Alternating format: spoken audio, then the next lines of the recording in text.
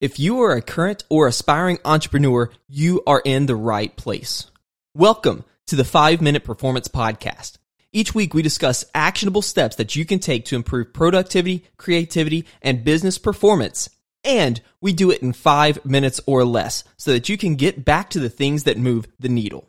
If that sounds good to you, let's jump in. All right, welcome to it. My name is Caleb Eford. Thank you so much for being here. Today, I want to talk a little bit about creativity and how to boost it almost immediately. So I've always said that, I'm not super creative, and I've always told myself things like I'm too analytical minded to be creative, or I just simply don't know how to be creative.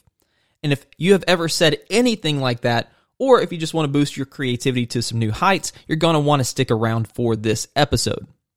First of all, let's put aside for a moment how toxic those previous statements are to our mindset, and let's just focus on why they are lies, because trust me, you are not going to want to say things like that, and that's going to be the topic of next week's episode, because that ruins your mindset.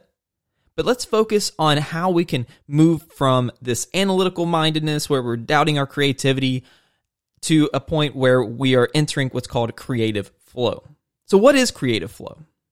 And why does it matter? So flow is pretty much the most effective state of consciousness for peak performance. This is when perception of time becomes distorted. It can either speed up or slow down, or oddly enough, a combination of the two.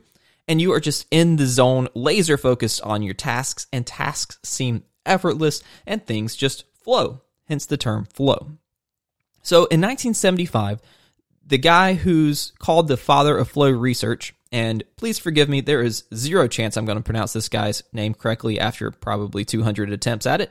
Mihai Csikszentmihalyi. I think I got it that time.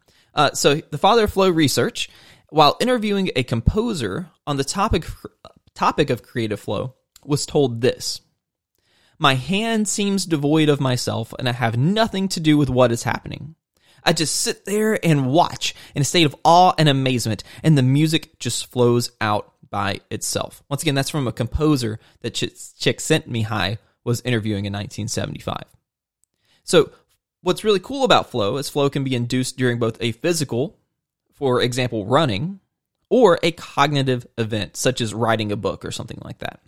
And fortunately, there's actually a formula for creative flow. And here it is: novel situations plus novel ideas plus a primer equals a creative flow state.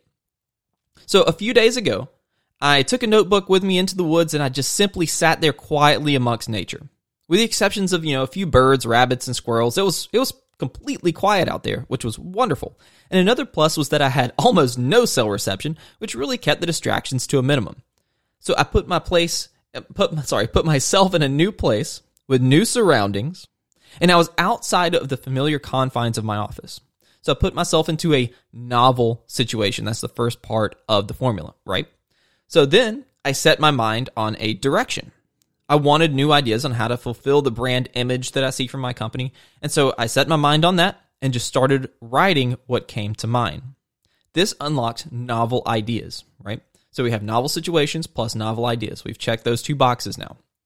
Then I forced myself to sit without distraction and focus on getting as many ideas onto paper as possible. This was my primer, my flow primer.